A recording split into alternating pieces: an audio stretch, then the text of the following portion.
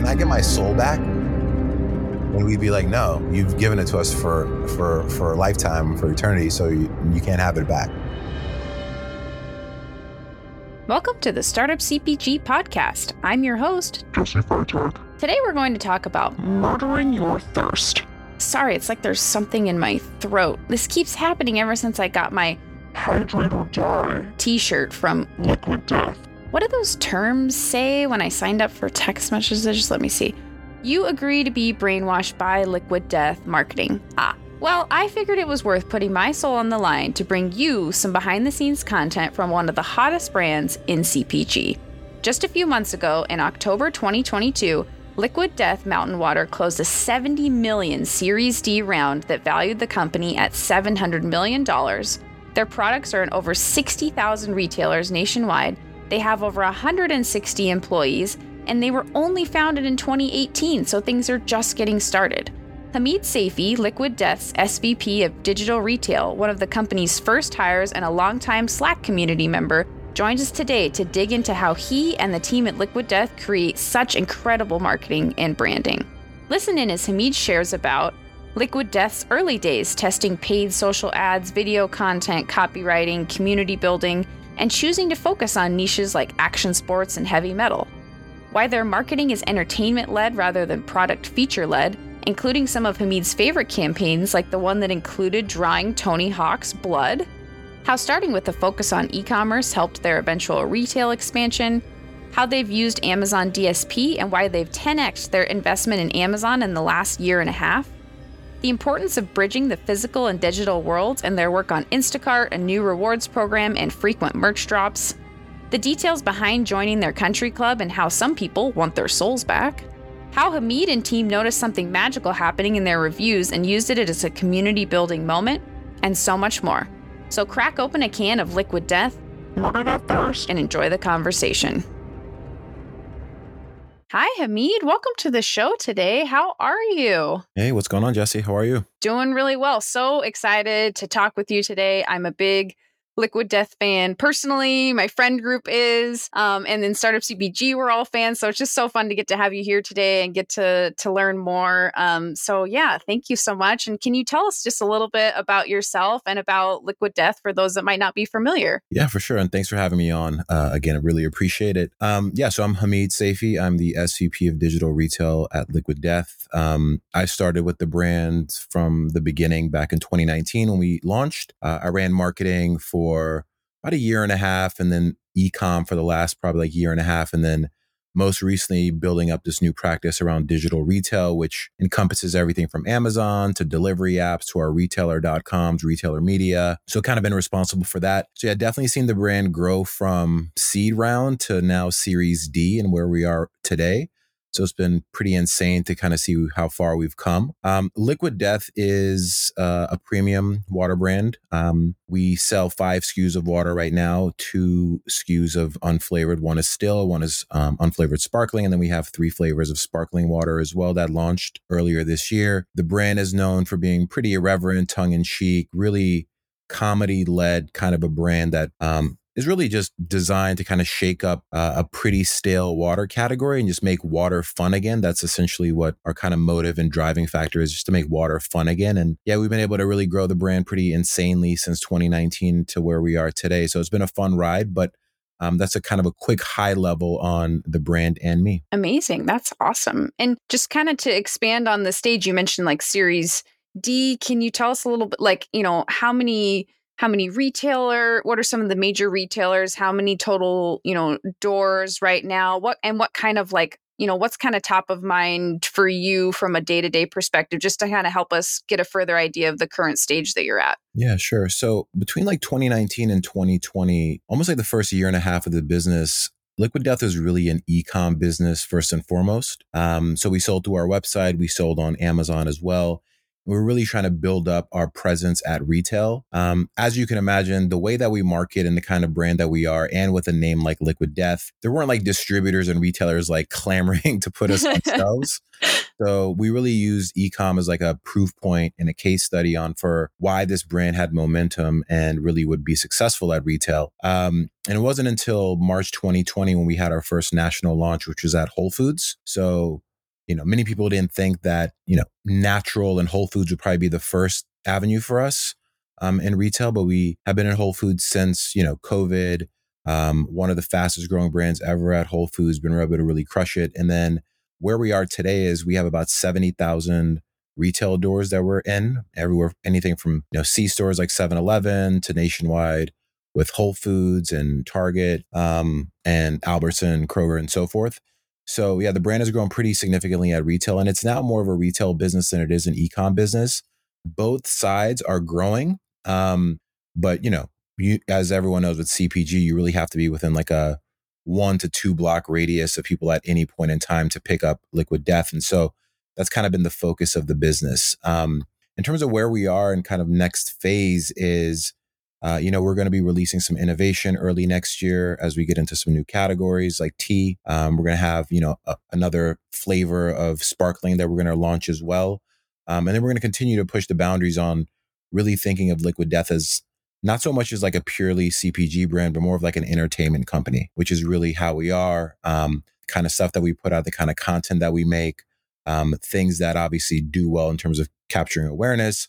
But also we have all this stuff going on behind the scenes, which is really the things I'm focused on around like how do we activate, how do we spend money on retailer platforms, how do we continue to grow on our Amazon side of the business, how do we crush at Instacart, and all those things just kind of move retail velocities up using digital channels. Yeah, amazing. Excited to dig into a lot of those pieces. That's so cool. And I'm curious for yourself, you mentioned a little bit your like career journey in different positions. Like how many people were at the company when you joined, like versus now? Yeah. So yeah, a bit of a background. So Mike, who's our CEO and really the creative visionary behind Liquid Death, co-founder, him and I worked together in advertising for a couple of years, and we were working, on a pretty big like CPG holding company. And, we would just see ideas go from really good ideas to like really watered down and distilled ideas. And Mike first mentioned Liquid Death to me, I don't know, maybe back in 2017 or 2016 or so. And I just thought it was like the most insane, dumbest idea you could ever think of.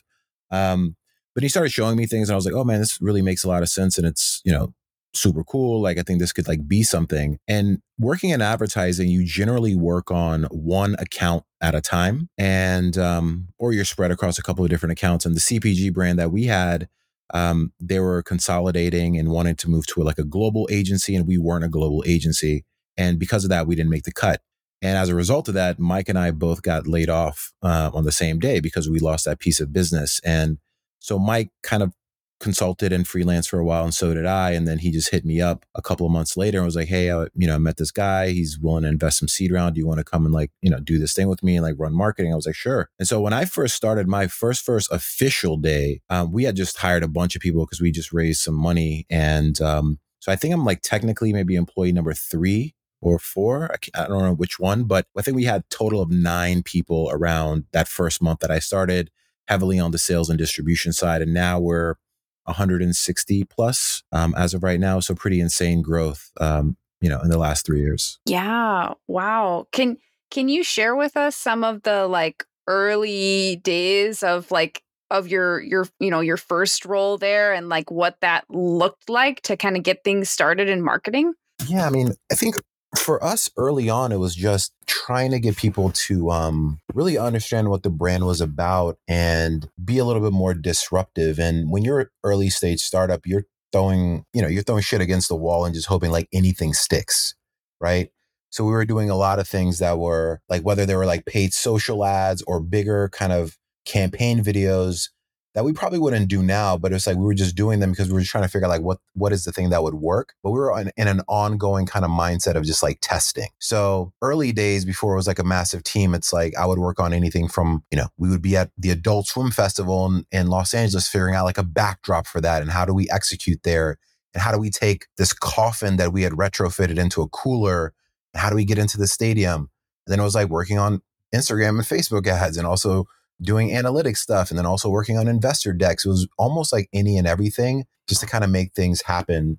And at the time, it's like we weren't necessarily thinking every idea had to scale, but it was like every idea just had to give us like some kind of a data point that we could use for just something in the future, like how to make creative better, or how to position an investor deck better, or how to work with our sales team more closely. So that was kind of like early days of the business. And then as we kind of built out a team, it became easier to think about, okay, the things that we did, even though we built out a team, it's like we were very purposeful and focused on doing the things that not only made sense for today, but in many cases, like almost like future proofed the business as well. So one of the biggest ones was, we launched with just one SKU, and we had that one SKU, which is our still water, the white can. For the first 18 months of the business, we didn't have a second SKU. Wow. And that goes very contrary to a lot of CPG brands and, a lot of founders that I talk to. It's like, oh, we're doing these 10 SKUs. And then like 6 months later, oh, we're going to do this. And now we're going to introduce that. And for us, like we, in terms of just operationally being able to pull things off with excellence, being able to make sure that we had like a good like product market fit, that people understood what the brand was about. We did still water, and then we did sparkling water 18 months later. And then it took us like another year and a half to do flavors. So we're very methodical. And that's kind of the approach that we use for like product development. But then on the content side of things, like the approach that we take is, Mike says this really well. It's like, we're like comedians telling jokes every night, and we're working our set. Like some things are going to work and some things aren't going to work. And then for the things that work, we just try to figure out like what's the blueprint for why that was successful and how can we do more things like that. Oh, I love that analogy. That's a really cool analogy. I'm curious on the still water piece, because the first time I had Liquid Death, it threw me a little bit of like, oh, I'm drinking still water in a can. And I was like, I like that. That's super cool. Has it been something you've had to educate people on, or have people kind of like, figured it out over time? I'm curious about the like still water in the can piece, if that had to, be involved with any of the marketing. Yeah, I mean, the aluminum can is like aluminum is an infinitely recyclable. So there's definitely a sustainability piece to it, which ties to our tagline around death to plastic. But we know like, putting beverages in a can is not inherently ownable. Like any brand can do that at any point in time. And, brands like Dasani are, selling water out of a can now. So early days, it was strange, I think, for a lot of people, because when you see a skull on the side of the can as well, when it's called Liquid Death and it looks like beer or energy, people did expect it to be something else. So it always threw people off. But there was a beauty in that in terms of people leaned in and were just way more curious and inquisitive about what this was. So, early days, early fans of Liquid Death, they tell us like, hey, I was at a party and I don't drink anymore, and I just had Liquid Death on me. And everyone's like, oh, what are you drinking? This or that beer brand? And they're like, no, this is like water. And they're like, it's water? And they had more questions. So there's a lot of growth baked into just like the name of the product, it being in an aluminum can, of course, and the design of it. But there is certainly education, I think, that happens because people sometimes do think it's energy. They think it's beer. And that's kind of changed over time as more people have become aware of the brand. But people think it is that. And I think the other thing that we constantly have to, it's not something that we actively like work on, but I think because our marketing is so supercharged and good and interesting that people almost expect more sometimes when you're just popping open a still can. At the end of the day, it is just water. It is a commodity. It's delicious water. It's amazing. But at the end of the day, it's like, we're selling, it's almost like a lifestyle brand that just happens to be selling water. Right. Yeah. Yeah. That's super interesting.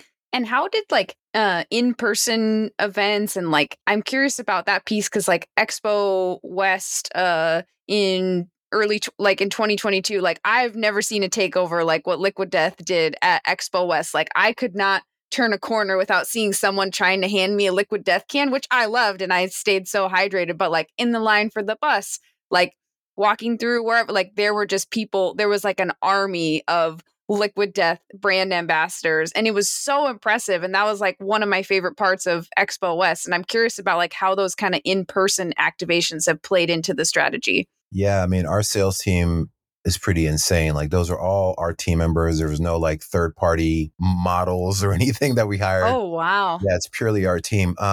Yeah, I think what we learned early on, like 2019, as we started doing events for the first time, it's like we didn't need too much. Like the brand is like interesting enough on its own. And kind of the center point for a lot of our activations was this like coffin that we'd retrofitted into a Liquid Death kind of ice cooler. And, the casket is open and there's Liquid Death cans kind of inside of it. And then we have like, other displays to kind of help surround it. But when you're at a trade show that's in CPG, you know how inherently boring that is. Like, everyone's brand talking the same things or talking about sustainability, and like everything feels very safe. And then here we are with an open casket with cans of water inside. And then at some of them, we also had like our mascot, which we call the Thirst Executioner, also there as well. So yeah, early days, then we just realized like, okay, cool. We have a very simple blueprint, a model for like what we want to do here. It doesn't need to be insane or inherently jazzed up too much. There's enough energy behind it. And as the brand just became more popular through social and digital and at retail, our presence at events kind of just dialed up a little bit. We got a little bit more space. We had more people there to help activate it. And it's became more of a spectacle than anything. Before, it was just maybe we had 2 to 3 people working a booth, and that was kind of all we had in terms of team. And now we've thankfully been able to scale it from there. Right. Yeah. Are there any like campaigns that stand out to you that you've run, or like, specific like events or something that either stand out as something you learned a lot from or that was really successful? Like just, kind of any stories of, as you've grown? Yeah. I mean, I think there's like when you're early days, there's success because there's like chatter, and then there's success that actually like drives money into the account. And for us, we're at a place with the brand even early on where we still did the things that really drove buzz and awareness while still doing all the quote unquote, like, hate this term, best practices that drove revenue. So a lot of our campaigns like were really designed and driven around creating as much chatter or awareness as possible. And so, we're now at going into year 4. We've done a Super Bowl spot. We did a Super Bowl spot earlier this year in like 25 local markets, which was successful. But one of our early things was because we had such a community that was developing around this brand in the first like 6 months to a year, sometimes when like retailers would like say no to us, like we would use our like ambassadors to help us out in terms of like, not ambassadors, but our community to help us out and reaching out to some of these different retailers and asking them why they weren't even stocking Liquid Death. So that might have happened through social, that might have happened through their websites, that might happen through their contact forms. So we really utilize a very like engaged community to help us get on the radar with retailers. I think that was like just a very simple thing that we did, but successful in terms of the number of people who we were thankful enough that would do that for us. Other things, I think like campaign wise, we put out like a campaign or a video thing generally every 4 to 6 weeks or so, but we had really good success with this campaign that we did with Tony Hawk, the skater. So Tony Hawk, legend in the skating world, of course, he's an ambassador in the brand. And so we're like, cool, how do we activate something for Tony Hawk? Well, let's make a skate deck. And as a part of it, we have a community called the Country Club, where you sell your soul for eternity to join our club. And it's like a legally binding document that you sign. And in the early days, we would give you like a free case of Liquid Death on your first order. That was the premise of it. And the idea around this program was just to get more email addresses and phone numbers. It was just a better way to do a 10% off, right, for your email address. And so when we were working with Tony, we're like, cool, we'll get him to sign his soul. But as a part of that, we'll make the graphics that are red on the board contain his actual blood. So we drew his blood, we mixed it in the paint, and the 100 or so Tony Hawk boards that we sold for $500 a piece, they had actual Tony Hawk in them. And so, yeah, we sold out of those like in 10 minutes or so. They started reselling on eBay and other places for like $3,000. And that campaign kind of went viral for us. It was like probably our biggest brand moment to date. There's some controversy between like Lil Nas X being like, why is his blood okay, but my blood wasn't okay, when he did a collaboration with these Nike Air Max and I think Mischief a couple of years ago. Quick pause. I had to look up this Tony Hawk campaign. So I found a clip to share with you where they're actually drawing his blood in the video. Hey, what's up? I'm Tony Hawk, and I recently became an ambassador for Liquid Death Mountain Water. Apparently, I didn't read the fine print, and now Liquid Death officially owns my soul. And my blood, too? I don't know. It's very confusing. They're taking my blood, and we're going to use it for skateboard graphics. So they're going to mix my blood into the paint and do a limited run of skateboards using my real blood in the graphics? But some of the profits will go towards killing plastic pollution and to building skate parks in underserved communities. Yeah, so I guess go to liquiddeath.com to get skateboards with my blood in it. So wait, if you have my blood, that means you have my DNA. Get the Liquid Death skateboard infused with 100% real Tony Hawk today. Wow, you can own your very own piece of Birdman, but hurry. Supplies are extremely limited, so visit liquiddeath.com/hawkblood right now. Now back to it. And so, yeah, those were probably the, one thing that's very like tactical and small that all we did was just tap into our community to help us with.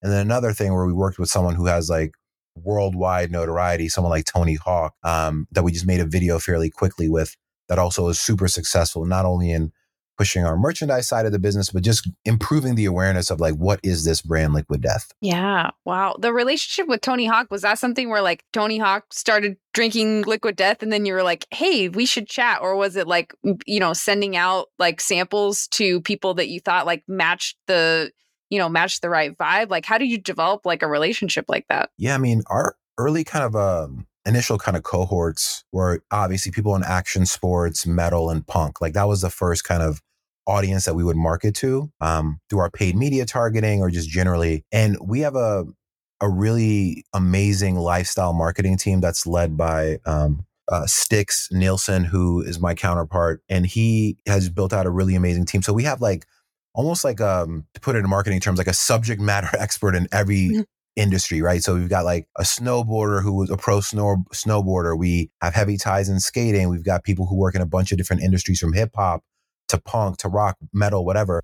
And we, seeded a lot of product. And through our, just seeding product, we'd be at events that we needed to be. And we were just fortunate enough to have like celebrities, whether they were at concerts or otherwise, just become familiar with the brand. And sometimes their managers would reach out, or sometimes we would reach out through a network or a connection. I don't know exactly how the Tony Hawk thing materialized and turned into a thing. But, a lot of celebrities have found out about us just because it's been in the wild. And in other cases, it's been like us being very methodical with like reaching out to others. So it's been a mixed bag, but we generally want to own spaces where like it's cool content. People are making cool stuff. They're doing things that are a little bit off the beaten path and a little bit quote unquote non-traditional to push the brand forward. Very cool. And on the country club membership where you mentioned like, you can sell your soul. I've seen that on the website. Like there's also the option to like buy a membership for $125,000 or something. Like, has anyone ever done that? That was my first question. Yeah. I mean, yeah, we take like no fucks given approach when it comes to our marketing. And so one of the earliest things we did when we first launched Country Club is we were selling on our merch store, which at the time only had maybe like 10 t-shirts and hoodies and hats, super limited amount of items. And then we also were selling like a 1987 Lamborghini Countach, which was like the car that every, boy who's like late 30s, early 40s used to have on their walls back in the 80s and 90s. We were going to sell one of those that was wrapped in Liquid Death for like $385,000. So for us, like on our site, even e-com wise, we always would just like throw something dumb out there and just for like interest to make it interesting. And on the Lamborghini, for example, I think like every month we would have something like close to 1,000 people would add it to their carts just to see if it was real. And of that 1,000, we maybe had like 200 or so that would go into like step 2 of like adding in like shipping and payment info. So that was kind of the genesis around, okay, let's continue to sell stupid stuff on the site. And so the next thing that we did is like we, for one of our Halloween ideas, we cursed our water with like a witch doctor. And we were like, okay, if you want to remove the curse, you have to buy this curse reversal spell on our website. And it was actually an actual spell that the witch doctor created for us. And we sold it for 99 cents. And then we sold free green screen footage where you could do anything with our executioner mascot through the green screen footage that we had and make whatever you wanted to make from. We gave that away for free. And then on the Country Club membership thing, yeah, when we were retuning Country Club, we were like, all right, country clubs are like exclusive and expensive, and it costs a lot of money to get into a country club through application processes and interviews and all that stuff. All right, if you don't want to sell your soul to us, like we'll let you buy it for $125,000. And the little nugget of an insight in that was like we would have people sell their soul to us, and this is a very, very small percentage, but then sometimes they'll email us back and be regretful that they did it. And they're like, can I get my soul back?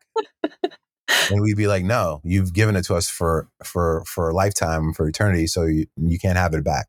So that's kind of like the formula or like kind of process that we would follow of just like selling things at weird prices and very obscure kind of oddball items. I love it. That's so fun. I'm going to link the country club membership in the show notes just because I think everyone should check it out and like read some of the reviews of just, people like when I sold my soul to Liquid Death, it changed my life forever. I'll never go back to Poland Spring or like just there's so much good content on there. That's awesome. I'm also curious about how, you mentioned the, building up the e-commerce and the community. Like what did that look like to help kind of, build this community of people that are hyped to murder their thirst? Like, was it, like you and team members, like one-on-one interacting with people on social, or like, how did you really like nurture that community, especially in the early days, to create this group of people that are then willing to like call their local retailer or whatever? Like, I'm curious about what the early days of that looked like. Yeah, I think early days, it was just, we were so fresh and had such a different approach that, and the kind of people that we were targeting in the groups that we were targeting,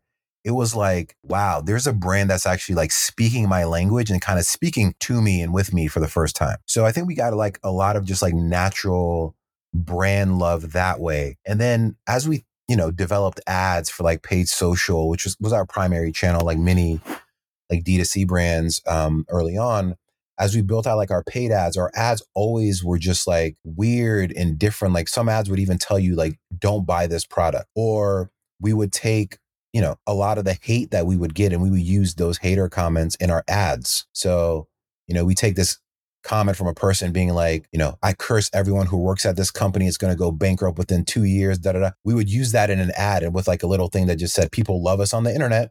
And it's like, as those ads started running and people started just responding in comments, early days, it was us trying to like respond to every comment and, go up against haters. And then what we noticed is like after month 3, 4, 5, 6, we just had an army of people that were just doing that for us and on our behalf. And I think that's like an important thing is, a lot of startup founders that I talk to is 1 or 2 little people that say something about their brand. They want to like retool everything, right? They want to shift everything. And we used, hater comments for a positive thing for us in ads. So I think how we spoke, and it was a very like personal touch on how we spoke in ads was like an important part in how we kind of like put out content, because it was entertainment led. We didn't come in there with like, oh, here's these infinitely recyclable cans and, with these electrolytes and this alkalinity. Like we were there to make people laugh. Mm-hmm. And when you make someone laugh or you make someone think or whatever, like you have a way more of a connection to them. So that's really the genesis and the premise of the brand is that. And then over time, as we built out like our retention channels and email, people would get emails from us that just sounded like your friend would have messaged you or emailed you that way, or as we send texts, like it just became very personal.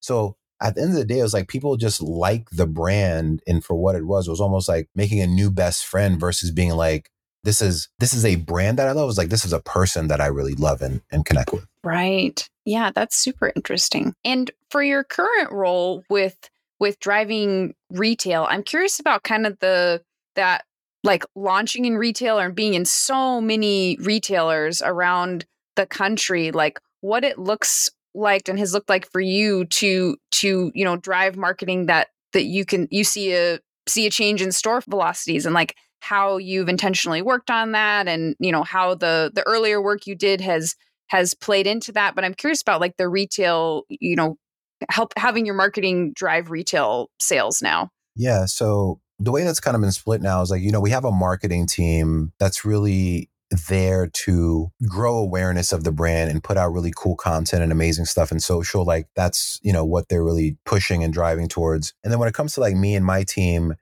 we're thinking about like, how do we move velocities? And it starts from like us figuring out, one, when we're at retail, because there's so much like growth baked into the brand, we've been able to really start out of the gate at a lot of retailers with really, really strong velocities. And that's because like, one, a lot of people now know us.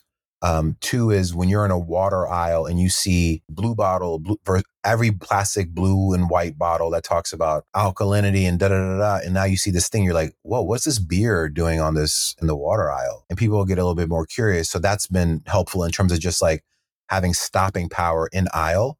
We've also been really, fortunate enough to have like end caps and displays that are really insane displays that we're able to win at retail, that sometimes they're in the shape of a skull, or sometimes they have like a coffin thing. And people, it's just disruptive in a sea of sameness at retail where everything kind of feels and looks the same, to see the way that we market. That's been disruptive at a kind of more physical level. And then on a digital level, like we've really been mindful and continue to invest and been early in like investing into platforms like Instacart. Like we just were named number 3 on the fastest growing emerging brands on Instacart list for 2022. Oh, wow.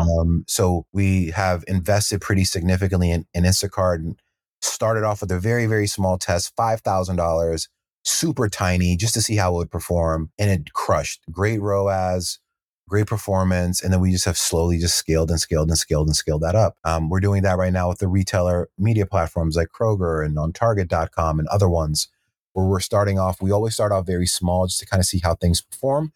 And then in lockstep with how our retail footprint is growing, we continue to increase our investment. So that we've been super mindful of, how we put ad dollars behind driving velocities at retail. And then I think the other part of it is just like we have a pretty, well engaged with website, and we've done things like invest in our store locator, showcasing and letting people know where they could buy it at retail through either buying it online or availability in store through platforms like Pair Commerce, which have been really helpful for us, letting people know they can pick it up at retail. We've also connected the digital and physical worlds together. So we have a rewards program where you earn skulls, which is kind of the currency for every dollar that you spend on Liquid Death. And before it was like, you could earn a skull for buying Liquid Death water on the website or merch. And now it's like you can earn skulls through buying things at retail. Oh, So wow. if you bought it at retail, you come through the website, you upload the receipt, you get verification, you'll earn skulls from it. So we're bringing like these two worlds together with it, which I think a lot of CPG brands always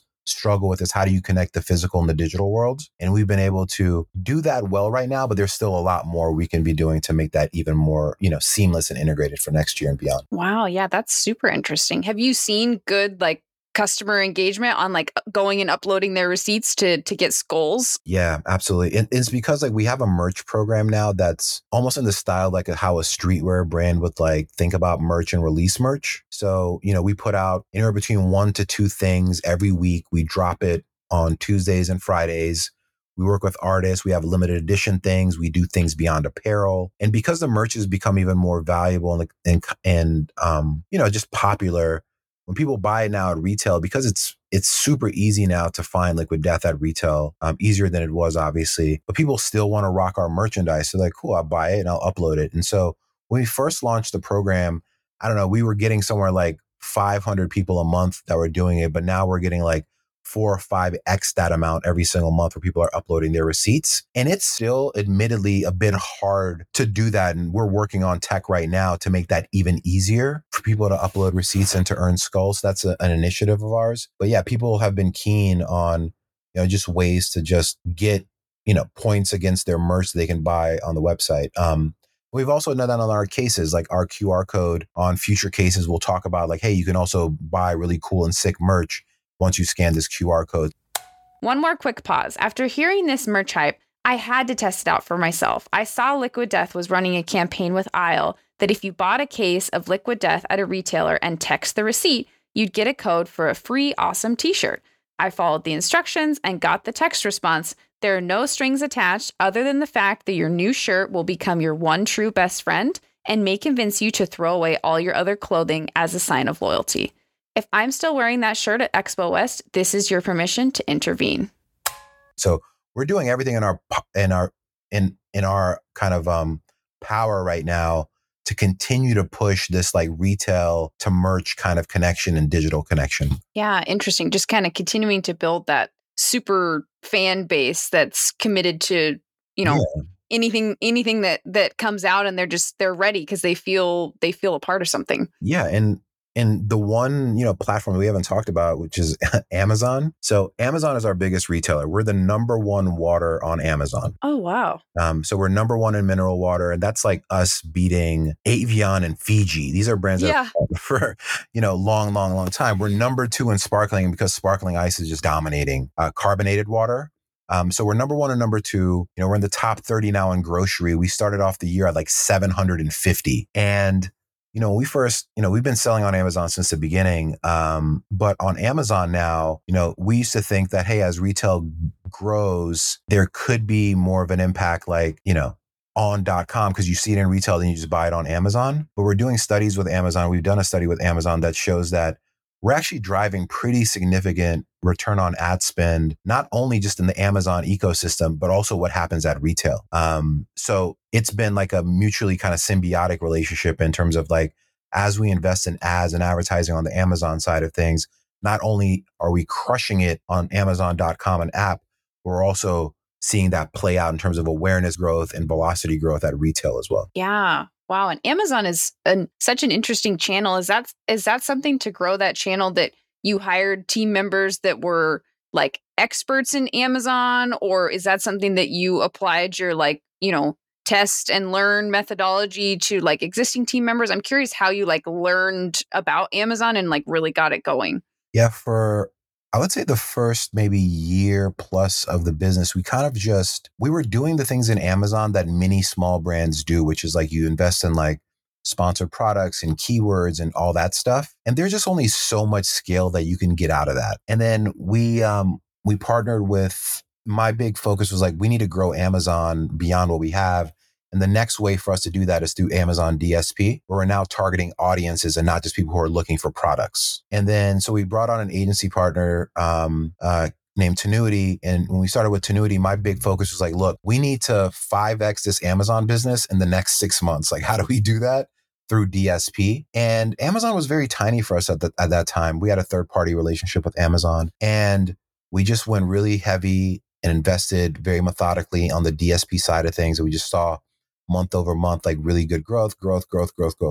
And internally, it was essentially just me and another team member kind of managing our agency partnership, where we were kind of driving a lot of the strategy. They were doing a lot of the tactical day-to-day execution. And that helped us see pretty significant growth. And like where we are now is, we spend about 10x what we did, a year and a half ago on Amazon because of the growth that we've seen on that side. So we're doing new things. Like we continue to invest in DSP. Think about audio ads. We're doing streaming connected TV. We're thinking about how we use Alexa and voice. So we're rounding out the entire ecosystem as Amazon being by far our number one retailer. We'll continue to invest in that through bodies and or just like dollars. Right. Can you explain a little bit more about Amazon DSP? Like, I know you gave a little bit, but I'm curious a little more context on that specific program, because I think it requires a little bit more of an investment to do the program, but then it works a little bit differently.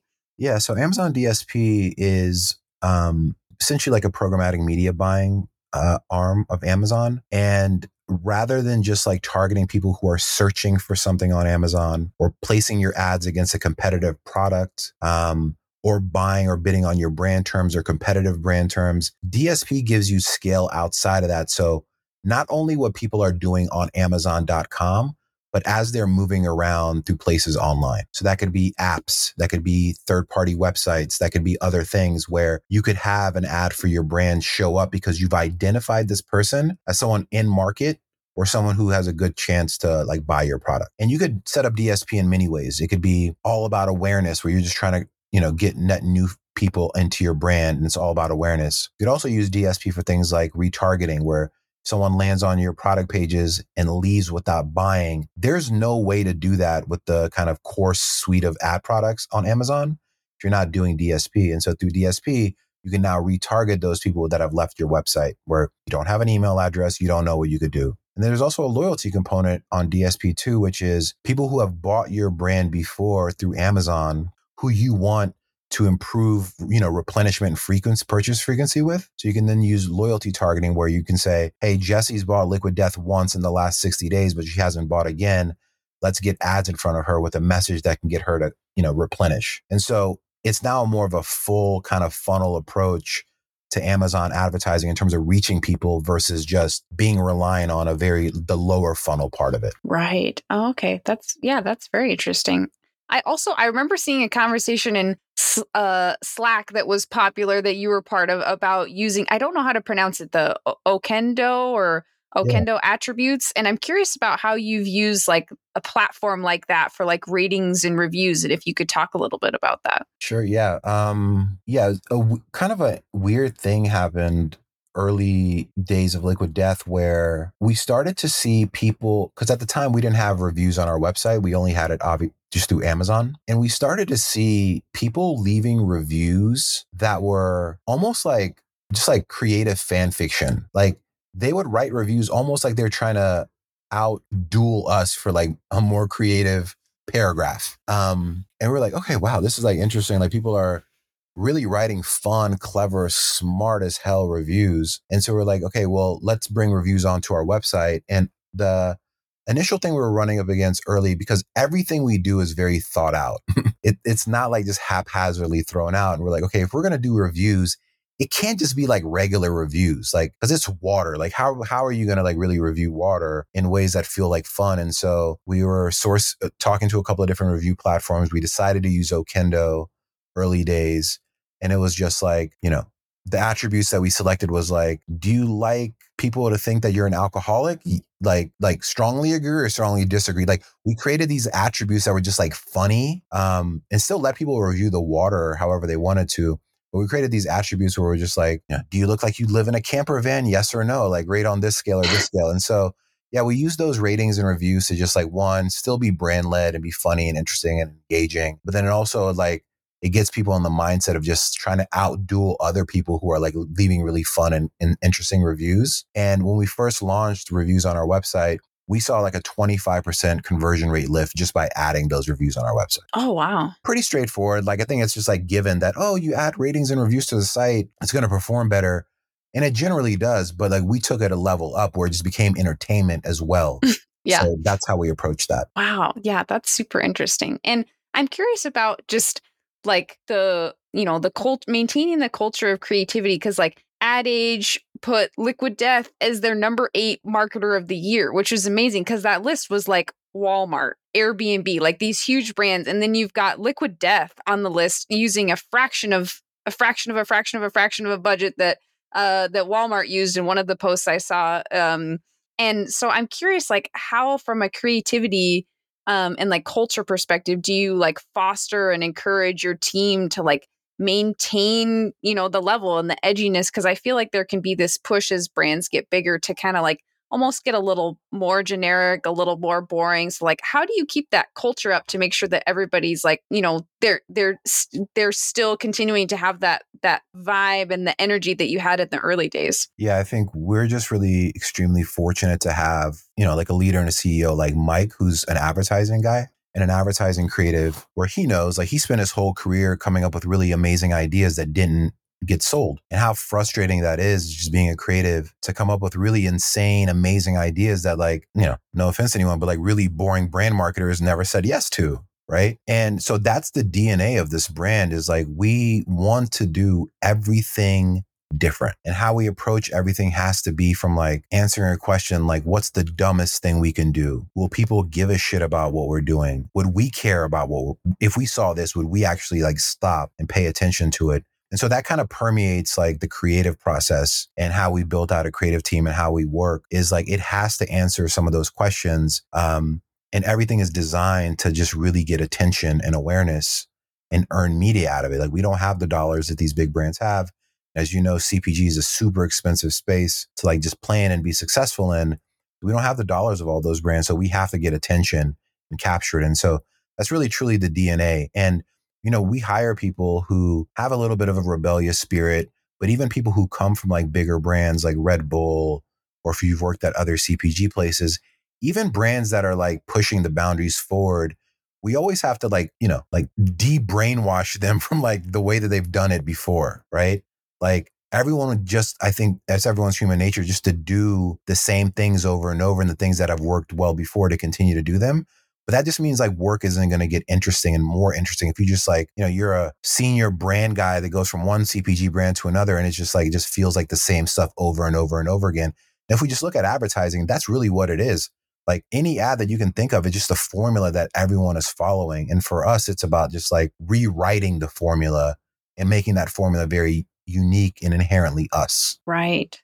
Yeah. Well, that's super great. I'm also like, are there any, like, you just mentioned there are some like questions and, ways of looking at evaluating things, but I'm curious if there's other like guiding questions when faced with the like tough decision or deciding what to do. Any other questions you walk yourself through when deciding what to do next in a tough situation? Yeah, I mean, I think, your earlier point about like as brands get bigger, they tend to kind of get a little more stale and generic. I think for us, we always try to balance like what is the thing that's going to like maybe, drive some store velocity and retail velocity or like online velocity, but also do it in a way that feels like us. But when it comes down to like questions, like we're still like mini CPG brands and emerging brands, like trying to build out a data set for a brand that is growing as fast as we're growing. Like it's almost inherently just like impossible to know every single thing because like the audience composition is changing so frequently and the kind of campaigns that we're making and what we learn from them are so diverse and varied.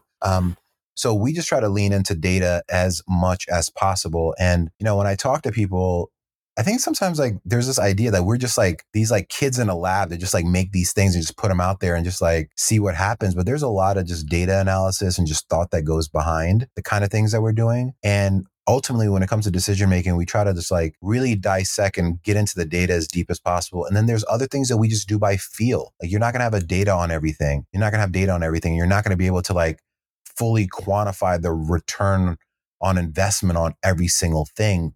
But we do things that just feel right for the brand that we think will push the brand forward in a way that doesn't alienate our current fans, in a way that, make sure our partners are on board lockstep with us and continues to like become like a model for like disruptive kind of behavior in marketing. That's how we kind of approach like tougher decisions. Yeah, that's very helpful. And is there anything for 2023 that you mentioned at the beginning? There's some new things coming out, but what should we be on the look out for in 2023, both from a like consumer standpoint and also like, what else are you thinking about from a business standpoint? Yeah, I think we're going to continue to raise the bar on just like insane creativity. There's going to be a lot of fun stuff that we've planned for the first half of next year, which will be amazing.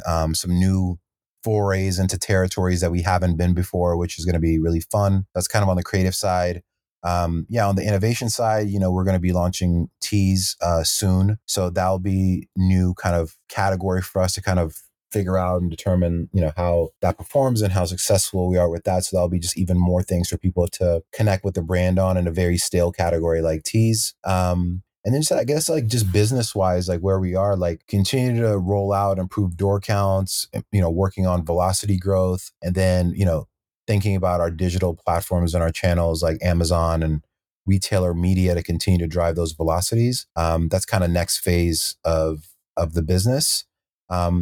And like with us, like, we have a pretty thorough strategic planning process right now, but based on kind of where we are, like we learn a lot of things very quickly and we move and update and adjust off them very quickly too. So, we're still, even though we're a Series D brand, we're still super nimble and flexible with how we pivot in and out of like any kind of the channels that we're in or what we do and how we optimize and or the creativity that goes behind and like fueling the awareness growth. Right. And one last question would be, how do you, because this is all a ton of work, building a business that's super fast growth, growing the team, like all of this is like an incredible amount of work. Like, how do you stay motivated or take care of yourself? And like, just, I think can be helpful for our audience to hear how people kind of, are in this for the long run. Like, what does that look like for you to just like stay motivated and keep coming back every day and keep building this? Yeah, I think the one thing that like a lot of us have here in leadership, and I definitely have, is like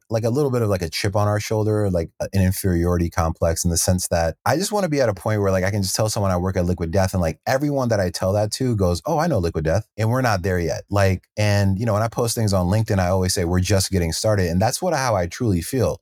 Like as an outsider, people might look at this brand and be like, wow, man, they've accomplished so much and we have, and super grateful and thankful for like where we are. But I feel like we're at such a tip of the iceberg in terms of the stuff that we can be doing, not just in CPG, but with entertainment, content, with merchandise, with like so many other things that like round out what this brand truly is in the world. And so for me, staying motivated isn't hard because there's just like so many challenges left ahead of us where it just continues to feel like 2019 when there was like 5 of us in a room trying to figure it out. It still feels the same because now it's just like, that same number of people within a department trying to figure out another problem or another space that's just brand new to us, where it's like almost like startups within startups happening where we're constantly being challenged by something new. So that's how I think a lot of us keep our motivation and our drive, is like, while we've been successful, like there's just so much more world domination ahead of us that we could be doing. Yeah. Oh, I love that. Well, this has been so awesome. And I encourage everyone to go to liquiddeath.com, follow Liquid Death on Instagram, TikTok, YouTube, all the places. Go check out the Country Club. I hope everyone find it a retailer near you, because there's definitely so many options now if people haven't tried Liquid Death or get more in their life. So this has just been so fun to have you on the show. We're so glad that you're in our Slack community. I'll link your LinkedIn in the notes as well so that people can follow you there. But this has just been so fun. So appreciate you taking the time to share with us today. Yeah, of course. Thanks, Jesse. Thanks for having me on. If you want more Liquid Death in your life, I feel compelled to tell you, perhaps by my t-shirt, that they have a section on their website called the Time Waster 5000. It proclaims, need to kill some time? Watch every dumb thing we've ever made. I can confirm it did murder some of my free time, but I consider it well spent. Thank you for listening in today. I'm so honored you joined me for this conversation, and I love hearing from you all with feedback, suggestions, or if you just want to say hi at podcast@startupcpg.com, or you can find me on LinkedIn. If you liked this episode, we'd love for you to share it with a friend or colleague, subscribe so you don't miss future episodes, and maybe even leave us a 5-star review on Apple Podcasts. If you aren't yet in our Slack community of founders and experts, we'd love to see you there. You can get the free invite at startupcpg.com and find all our other awesome resources there, like webinars, databases, the blog, the magazine, and virtual and in-person events. I'm Jesse Freitag, your host and producer, and on behalf of the whole team at Startup CPG, thank you for being here and see you next week.